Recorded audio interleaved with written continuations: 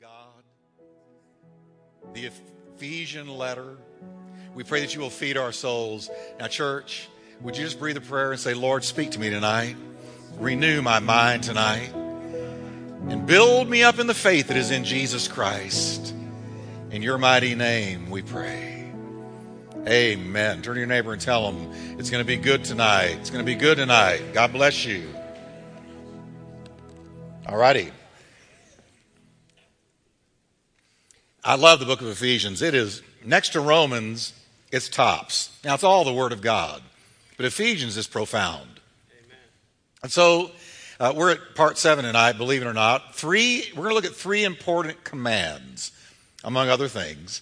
And last time we closed with Paul's incredible faith in a God whose resources are inexhaustible. How many of you know that God's resources are inexhaustible? That's what he's telling us. And I want you to read this great verse with me because there's no better way to put it than this, talking about the inexhaustible resources of God. Are you ready? Now to him who is able to do exceeding abundantly above all we ask or imagine, according to his power that is at work within us. I could preach on that verse for 4 weeks. That is loaded. But there we're told that God's resources, both spiritually and materially, are inexhaustible. And really, the limitation comes with our faith, not with God. So we need to believe in a great, big God. Amen? Because the bigger your God is, the more faith you have to believe for what some would call impossible. But nothing is impossible with God. Not anything. The Lord says in Jeremiah, is anything too hard for me? It's a rhetorical question. No, nothing is too hard for the Lord. So as we begin now chapter 4, Paul is going to move from deep theology. That's the way the book is divided. The first 3 chapters are deep theology, good theology. Tells us about God, about his plan for the church, how we fit into his plan for the ages, that we are people of destiny, that we were called and chosen before the worlds were created. All kinds of mind-blowing, mind-bending stuff. The second 3 chapters are practical, and they really teach us how to apply in practical ways what the first 3 chapters told us. Okay? So Paul's main concern in the beginning of chapter 4 is the unity of the church. The church will walk in unity. Now I want you to understand tonight, church, that when a congregation loses unity, that congregation is in deep trouble. Because God's Spirit dwells in unity. Didn't the psalmist say that? He said, where there is unity, God commands the blessing. You don't even have to pray for a blessing. When the church is in unity, God commands a blessing. How many of you would like to not even have to pray for a blessing, but living in a way that God commands a blessing on you? Well, that's what he's showing us, that it's very, very important the church walks in unity. Now, here's the key verse. He tells every believer, everyone, make every effort to keep the unity of the Spirit through the bond of peace. You know what he's telling us there? Unity is every church member's responsibility. We're all called to guard the unity of a house. So he's commanding all of us, make every effort. Don't let any strength, give all your strength, give all your ability, make the strongest effort you've got to keep the unity of the Spirit through the bond of peace in the church.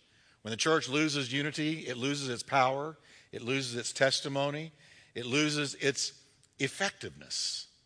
Okay? Now, I believe it loses its blessing. Now, a church is like a marriage. It's made up of people who are different. Look at your neighbor and say, you're different from me. Come on. Now look at the other side and say, you're really different from me. No, I'm kidding. We're all different, right? We're all different. Amen. And we have to understand that when church people come together, you got a room full of different people. And where differences are, there's going to be what, everyone? Conflict. Conflict. Say with me. Conflict in the house of God. Conflict. Paul's point is that true Christian unity can be attained in spite of differences. That's the idea. Because how many of you are married in here? Raise your hand. How many of you realize that if you were going to get along, you had to get along in spite of differences? And guess what? You probably married somebody very different from yourself. I got big amens from over here. Why is it that opposites attract? Because God wants us to have fun once we're married. Okay, so you get married, two different people have got to learn to live together in spite of differences, many of which are never going to change. Many of those differences are never going to change. You just have to learn to get along, and you have to be two really good forgivers, or it's not going to work. See, if you want to get rid of selfishness in your life, get married. Marriage will get rid of selfishness at warp speed. Okay? Because you got to be a good forgiver and you can't be selfish. Now, Paul says that's the way church is. So he's going to explain how that unity in spite of differences, can be achieved. He's going to give us 3 commands on how to walk in unity. So let's look at the first one. The first one is, I want you to read it with me. Walk your talk. He said, if you're going to walk in unity, you're going to have to walk your talk. You're going to have to back up your words with action. He says in verse 1, as a prisoner for the Lord, then I urge you to live a life worthy of the calling you have received. I want you to live a life that's worthy of the testimony of Christ. In other words, I want you to walk your talk. You say you're a believer, walk it out. Here's the deal, folks. We've been called to follow Jesus that we might become like him. That's God's ultimate plan for everyone in this room. It's not that you go to the mission field. It's not that you witness. It's not that you go to church. It's not that you worship. His ultimate goal and purpose for every believer is that we would be formed into the image of Christ. He likes Jesus so much, he wants a bunch of Jesuses walking around. So that's God's ultimate goal. That's where Romans 8:28 comes in. He makes all things work together for the good for those who love God and are the called according to his purpose. In the very next verse, he gives us the purpose, that we would be conformed to the image of his Son. That's his purpose. So we're to live our lives in such a way that we bring credit to his name. That's a heavy responsibility. Everybody who agrees with that, say amen. That's a heavy responsibility. Okay? As we often say, you may be the only Jesus some people ever see. You. Trust me, if you've professed to know the Lord, I guarantee you're being watched. You're being watched at work. You're being watched at home if people in your house are not believers. You're being watched if you've made a testimony for Jesus. You're being watched. That's a heavy responsibility. Does that mean God expects you and I to be perfect? No, because I'm not and you're not. But sincere, yes. I'm not perfect, but I'm sincere in my desire to follow Jesus and my intent to be his disciple. I'm a disciple of Jesus Christ. And if I really mean business with him, then he's going to chisel into me and into you the character of Christ. So, the first command is to walk your talk. Now, the second command for maintaining unity, I want you to say it with me, get over yourself. Turn to your neighbor and say, get over yourself. Get over yourself. There have been pastor people thinking about me all the time. No, they're not. You're not that important. Get over yourself. Our culture is obsessed with self. There's even a magazine called Self. But you know what? The New Testament, if you really follow the teachings of the New Testament, it'll get your eyes off of yourself and onto others, off of yourself and onto the Lord. Even going so far as to say, put others above yourself. So you're not number one. What is that billboard? I am second. I'm not first. So get over yourself. Let's look at the verse. Be completely humble. Verse 2. And gentle, be patient, bearing with one another in love. And I want you to notice he's telling you and I as believers, we take the low road, we humble ourselves, and we bear with one another. Let's look at a few of these words. The opposite of pride is humility. Christians are to walk in humility, not pride. And I'm going to give you a formula for how to get humble. You want to know how to humble yourself? Be truthful about yourself. And here's what I mean. When I admit to myself, I am what I am by the grace of God. That's what Paul said. He said, you want to know how I got where I am and how I love people and do what I've done and all these things I've accomplished? I am what I am by the grace of God. And whatever I'm not yet that is like Jesus, grace hasn't chiseled into me yet. But where I am right now, I am by the grace of God. Not by self-effort, not by, self-improvement programs, not by New Year's resolutions, but I am what I am by the grace of God. And if you admit that to yourself, that is humbling. Because if we hadn't been touched by grace, none of us would be here tonight. We'd all be out there self-destructing in overdrive. So Christians are to walk in humility. I am what I am by the grace of God. Pride, on the other hand, is deadly. Pride is so deadly. I've got a fear of pride. If I can see pride rising up in me, I immediately will humble myself in the presence of the Lord because I fear pride. Because pride blinds you. When you're proud, it's only a matter of time before you fall. It's not if, it's when. Pride makes you have a self-inflated image of yourself. Prideful people have an overinflated opinion of their own importance. Did you know that Paul said that in Romans 12:3? Look what he said. Through the grace given to me, I say to everyone among you not to think more highly of himself than he ought to think. Let me paraphrase that. You're not all that. You're not all that. Nobody in here is all that. I don't know about you, but I have grown so weary of these strutting peacocks in Hollywood. These people who feel like when they walk out the front door, the whole world should look at them, and they are the sun, and we are the little planets that revolve around them and worship them as we spin. That pride, that overinflated image of yourself. The fact is, we are what we are by the grace of God, and we're not all that. Amen. He said, think of yourself this way, that you would have sound judgment because God has allotted to each man a measure of faith. You know, God gave us faith, we got saved, convicted us of our sin, we got saved.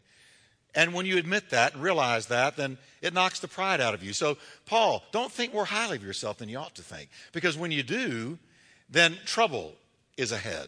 When proud people get their toes stepped on, or are rubbed the wrong way, or don't feel appreciated, you know what they begin to do? Now, I'm talking about in a body of believers because he's talking about unity in the church. But you can also bring this into your home. A home is a little church. A church is a big home. So, when somebody proud gets their toes stepped on, rubbed the wrong way, they don't feel appreciated, they begin to gossip, they begin to complain, and their pride is hurt. And they cause trouble. They sow discord. Because, after all, who are you to do what you did to me? Because I am all that.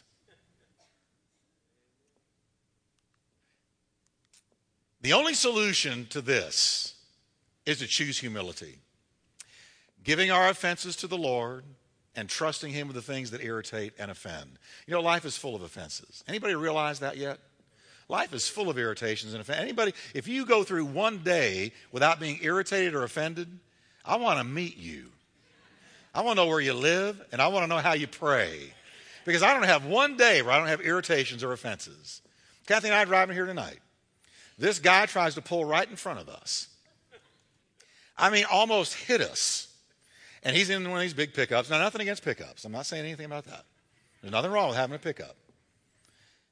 But, you know, he had that attitude. And he pulled over in front of us. And Kathy, bless her heart, she said, Not here, not now. And didn't let him in. And he let us know what he thought of us.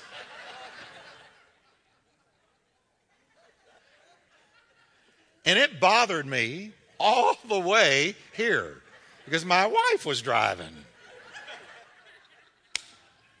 So there was an irritation today, but it wasn't the first one. That was a little offense for sure. But hey, the solution to dealing with this kind of thing is to walk in humility. When you think to yourself, I'm not all that, I'm not that important in the overall scheme of things. Yes, God loves me enough to give his son to die on the cross for me, but I'm not more important than anyone else. Okay? So we got to learn to trust him with the things that offend and the things that irritate without letting them do like a snowball and go down the hill and get larger and larger until you have an avalanche that was begun with a little offense. Humility solves that. When self-important people get offended, they either sow discord, or they leave in a huff, or they do both. That's what happens. And they do that in churches, and guess what? They do that in marriages. Okay?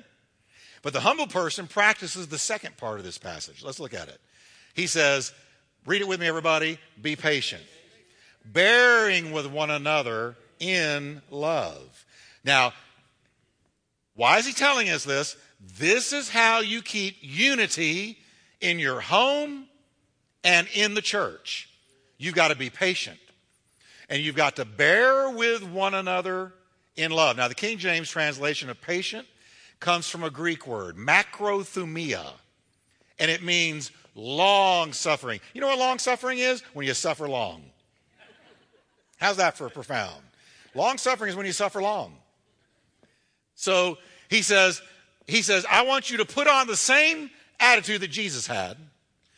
How many of you can say tonight, there are times in my life where I know that Jesus in heaven has suffered long with me? Come on. All right? Now he says, I want you to have the same mind that was in Jesus Christ. And since he has suffered long with you, you suffer, put it on yourself to be patient, to long suffer with others. That is the character and the likeness of Christ. Short-tempered people who have no time, who have no patience, who can't put up with anybody's shortcomings, need to grow up. And it begins in the home and it comes into the church. This is exactly what patience entails. It means suffering long. We're quick. We're to be quick in dispensing with annoyances. The Bible says love covers a multitude of sins. It'll cover it. This is one of the keys to maintaining unity. There will be no unity in a church full of short-tempered people. It's not going to happen. So we are to put on macrothumia, long suffering. So say with me, walk your talk, get over yourself, humble yourself in the presence of others, look yourself in the mirror, and say, you're not all that. Especially before you come to church. Matter of fact, try it this week on the way to church. Everybody in the car, look at each other and say, you're not all that. You are not all that. Now, the third command Paul gives us for maintaining unity is, read it with me, guard your church. He literally tells every single Christian to guard their church. Now, let me look at it. Verse 3, make every effort to keep the unity of the Spirit through the bond of peace. Now, the phrase, make every effort, is from a Greek word. You're going to learn some Greek tonight. Here it is, spoudazo. Spoudazo. And it means to hasten, to hurry. And then, along with that, it means to be zealous or eager or to take pains, make every effort, be conscientious. So let me just put that all together for you. We are to be quick and always zealous, even to the point of personal pain, to guard the unity of the church.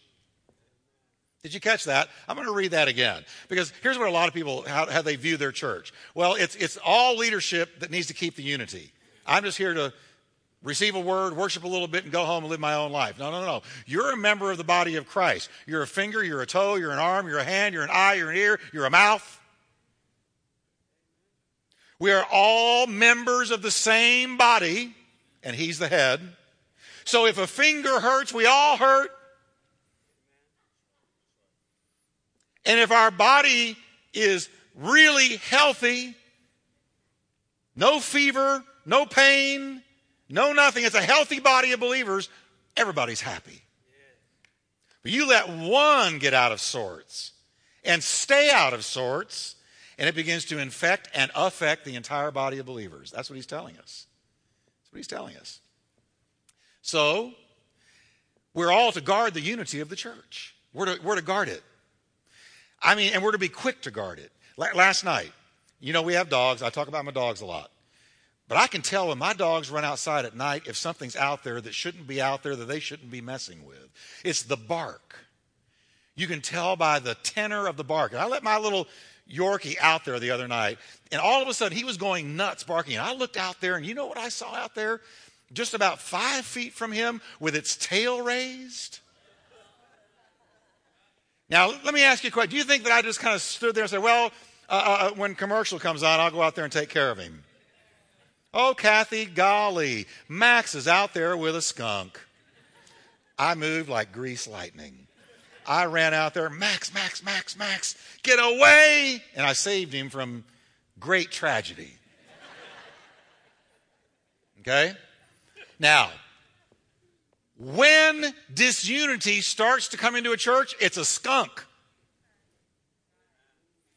And every believer who sees it should be quick to move on it. I'm preaching good. I'm going to get this CD myself. I want you to catch this now.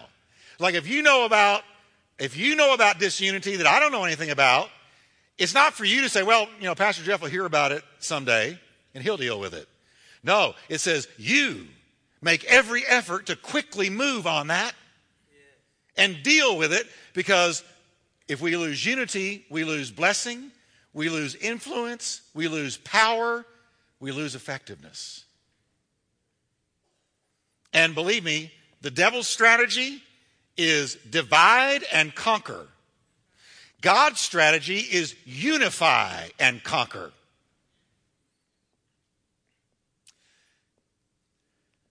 So that's what the big deal is about unity, because the world will never believe our testimony of Jesus Christ if we're divided. Not ever going to happen. Look what Jesus said. A new command I give you, that you would love one another. As I have loved you, so you must love one another. And love forgives, and love humbles itself. Love doesn't seek her own, according to Paul in 1 Corinthians 13. Love considers the other person better than itself. Love walks in humility. And love fights for unity. He also prayed in John 17. He said that they may all be one. That is, those who are following me. Even as you, Father, are in me and I in you, that they also may be in us, so that the world may believe that you sent me. Do you see the implication of that verse?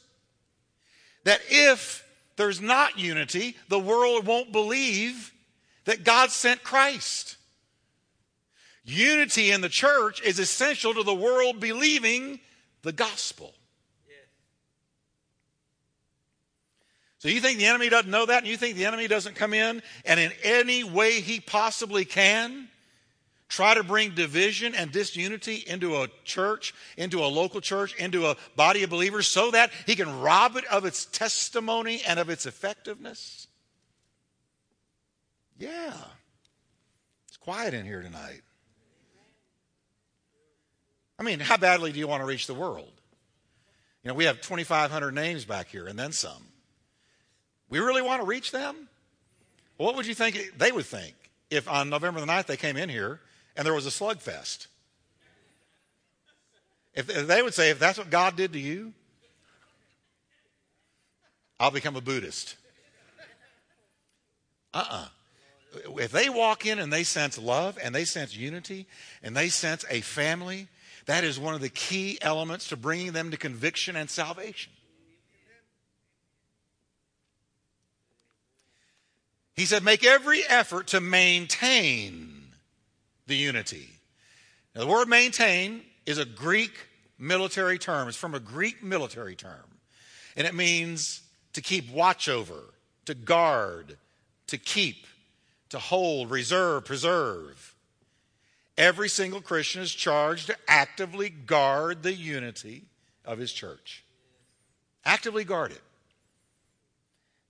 It's your calling, it's my calling. It's your responsibility, it's mine. And it's every believer on the earth, every believer's on the earth responsibility to guard the unity of their fellowship. And I would say of the church at large. Everything you can do to make it better, to maintain the unity, we should do. Now, finally, he commands us to keep the unity of the Spirit in the bond of peace. The bond. Now, that word bond here denotes what keeps together a house or a garment or different parts of the physical body. Now, we know this. In the case of a house, it's wooden beams. Keeps that house together. In the case of a garment, it's the stitches. In the case of a human body, it's ligaments. And those ligaments hold the body together. So this powerful verse might read like this. Be very zealous and quick to guard like a soldier the unity of the Spirit, even to your own hurt. Do all you can to keep the ligaments strong that hold the church body together in peace. Do all you can do. Because listen, folks, if the church loses its unity, you're the loser, and so am I. We all lose. We all lose. So even to your own hurt, you keep the unity of the Spirit in the bond of peace.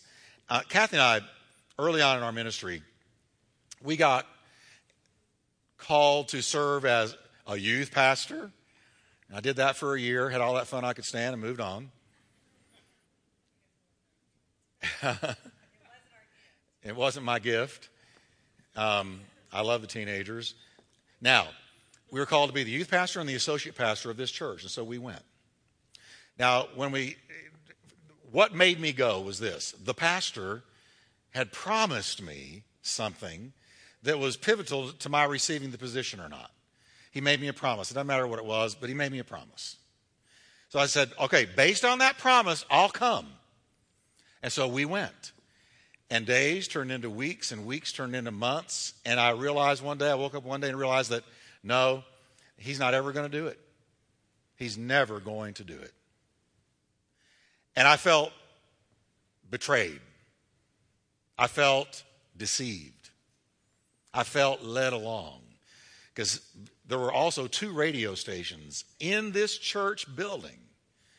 And I opened them both up in the morning. One was country and one was praise and worship Christian. Can you imagine Pastor Jeff opening up a country station and being a country DJ and putting on Dolly Parton? Can you imagine that? And I was doing both of them at 6 in the morning. And then I was preaching and I was leading the youth and I was doing all these various things, and it occurred to me there's no way he's going to do what he said. Now, there was a while there, it chewed on my soul. You told me you're supposed to be a man of God. And Kathy and I prayed and said, what are we going to do? And I said, well, I have to do what he promised me he would help me do. I got to do it. So we'll just move somewhere else and I'll do it. Well, it was to finish my college degree. He had promised me that I could do that. Oh, yeah, you can go off a couple of days a week and go finish it, commute and come back and finish your degree. So based on that promise, I went because it was really upon me to finish my degree. So I realized it's not ever going to happen. He's never going to do it. He's not going to make time for me. I would go and say, when can I do it? Oh, yeah, we'll do that down the road. You're doing a great job. Well, I saw myself getting on, aging, time slipping by, and I wanted to finish, and I realized he's not ever going to do it. So I had to decide 2 things. One, I'm not going to hold an offense. Not going to do it. Why? Because my destiny and my calling were more important than an offense. Amen. And I wasn't going to allow an offense to ruin my walk with Christ. Second, we made up our minds. We will not tell one person about the promise he broke. Not one person. So we left. We announced to the church that God was moving us on. We'd been there a year. We announced that we were going to be moving on, and when people and the church loved us by now. I was preaching on Sunday nights. I was ministering to their youth. They had taken to us. They had fallen in love with us. They loved us being there. And when we left, it shocked everybody. But I said, I'm not going to sow discord. Even though wronged, I'm not going to take away from the unity of this house. Amen. So we left. And when we got to where we were going and got a place, and we moved to Denton. And I started my degree. Man, those church people were calling us. Why'd you really leave? What's really going on? What's that? And I just said, oh, man, God just told us to move on. God just told us to go do this, and we're doing it. We're happy. Why did we do that? Because I was not going to be responsible for breaking the unity of a church, even if I had been wronged. Do you get it now? Because I understand spiritual authority and spiritual dynamics. If I had, Jeff Wickwire, been a contributor to breaking the unity of a church, that is visited on me down the road. I know that. So you know what I did? I trusted him and that whole situation to God, who said, vengeance is mine, says the Lord, I'll repay. And I moved on and left it there. Do I tell the rest? A few months down the road, there was a gunfight in that church. And I'm not saying God caused it, but I'm saying in the same way that I could not be guilty of breaking the unity, he had to answer for how he had deceived me. See, folks, you can't sow and not reap. Amen. So you got to be careful what you sow.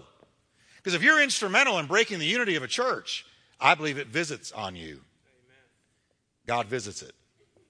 So it's very, very important that we obey the word of God here. All right? Y'all are really quiet in here tonight. I'm trying to say amen. Or oh me. Okay. So let's say the commands together again. Walk your talk, get over yourself, and guard your church.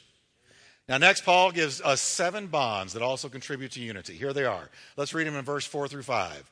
There is one body and one Spirit, just as you were called to one hope when you were called, one Lord, one faith, one baptism, one God and Father of all, who is over all and through all and in all. So let's read aloud these 7 bonds. One body, one Spirit, one hope, one Lord, one faith, one baptism, one God and Father. Now these are the things that unite us rather than things that divide us. I think sometimes we view the early church through rose-colored glasses. Oh, I wish I could have been back there in the early church when Pentecost fell. Let me tell you something. They were not the best of times. We look and say, oh, those were the days, Peter's shadow was healing people and Paul was passing out anointed handkerchiefs and demons were coming out and he wasn't charging you for the handkerchiefs. Okay. I just wish I could have lived back in those powerful Holy Ghost days. Listen, you don't have to read the New Testament for very long at all to realize that division and trouble permeated the early church. For instance, in Corinth, there were bitter factions, with one group insisting that Apollos was greatest and the other that Paul was the greatest, and they were fighting over leaders. Well, my leader is the best. No, my leader is the best. No, Paul's more anointed. Well, Apollos is a better preacher. And they were fighting over people. And Paul said, are you not carnal when you do that? And then in Galatia, there was conflict between the Christians who wanted to merge their legalistic Judaism with the Christian faith alongside those who stood solely on their freedom in Christ. Paul wanted to know who had bewitched the first group. In Rome, there were preachers who preached while Paul was in prison, and Paul wrote this. He said, they're preaching just to aggravate me, knowing that I can't go preach myself. So They're doing this to bother me. He said, I don't care. As long as Christ is preached, praise God. And then in Philippi, Euodia and Syntyche, two women, couldn't get along. Can you imagine that in church? Two women couldn't get along.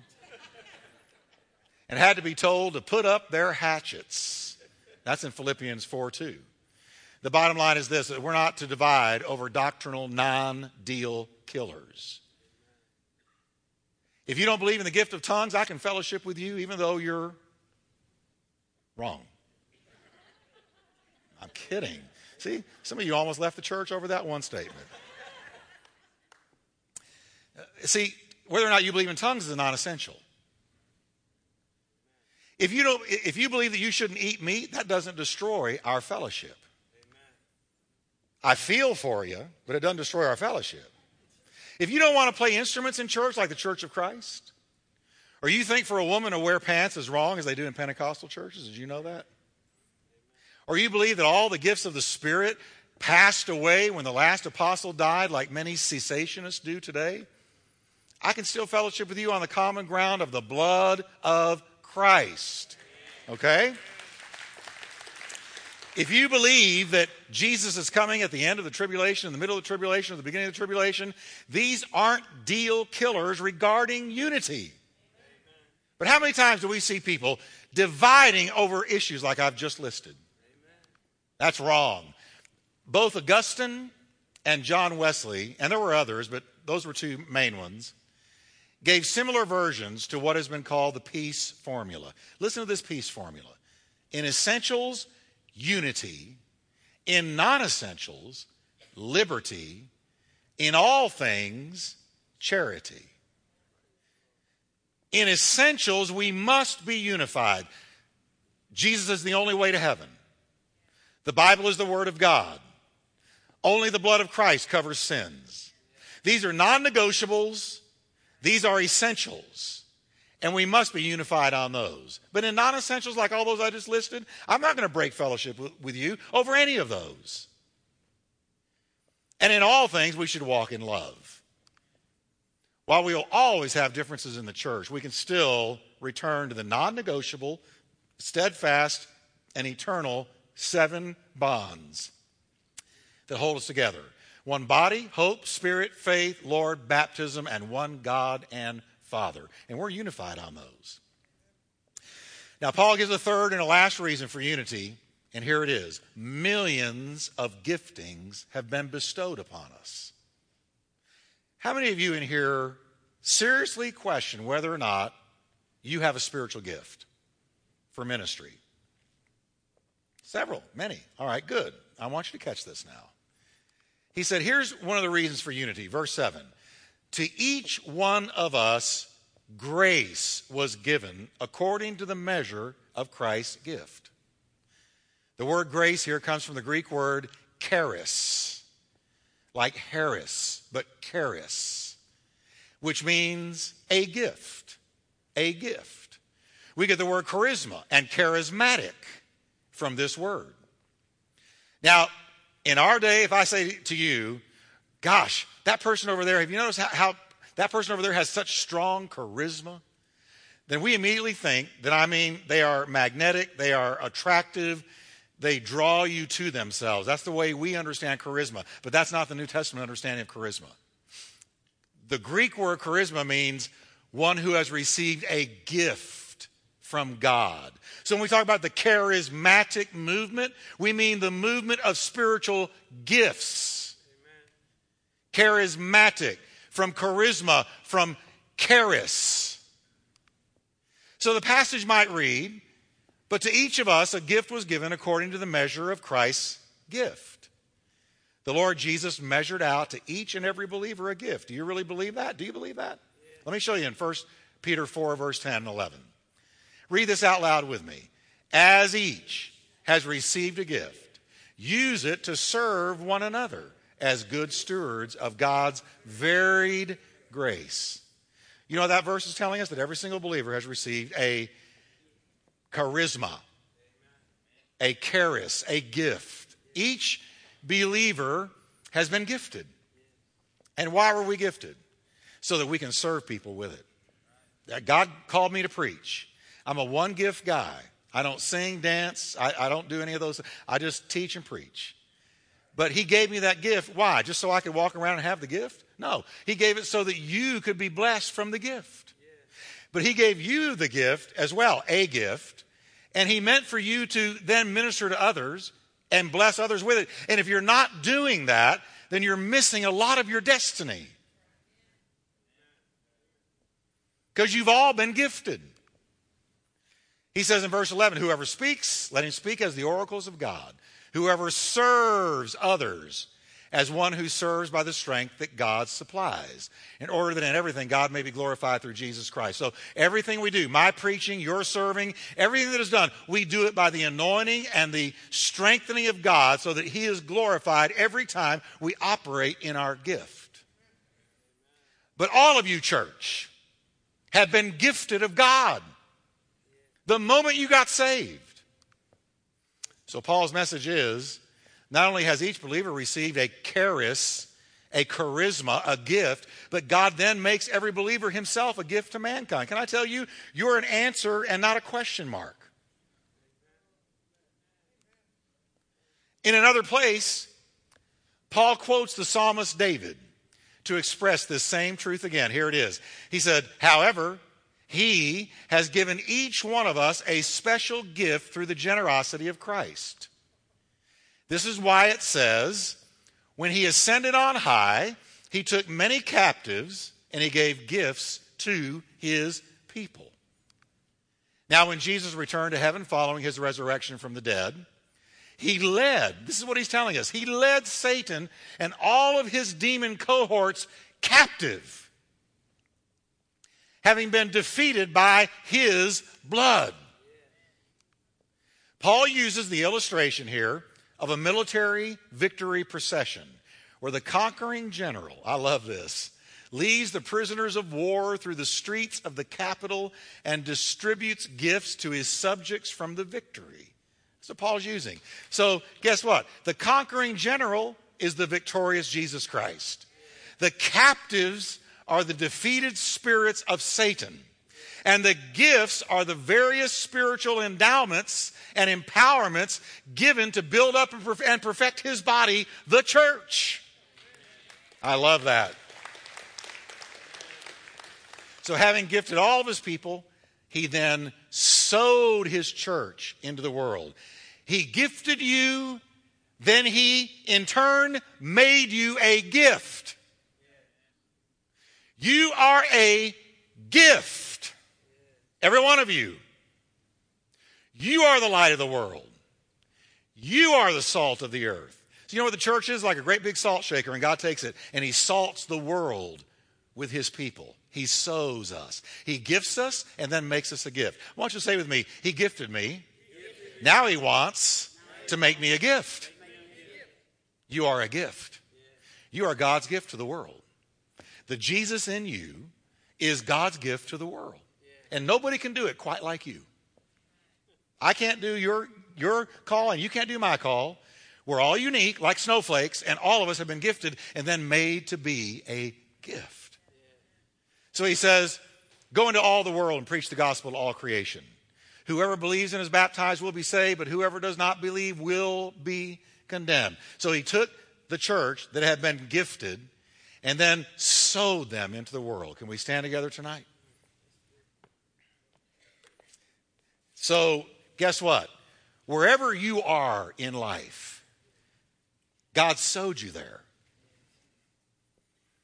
How much would it change your perspective if tomorrow you woke up and said, wow, I'm just not getting up and going to work and going through another day to pay the bills and try to have enough to retire on someday and live my life out? No, I'm walking out the door as God's sown gift. That's what he said. God's sown gift.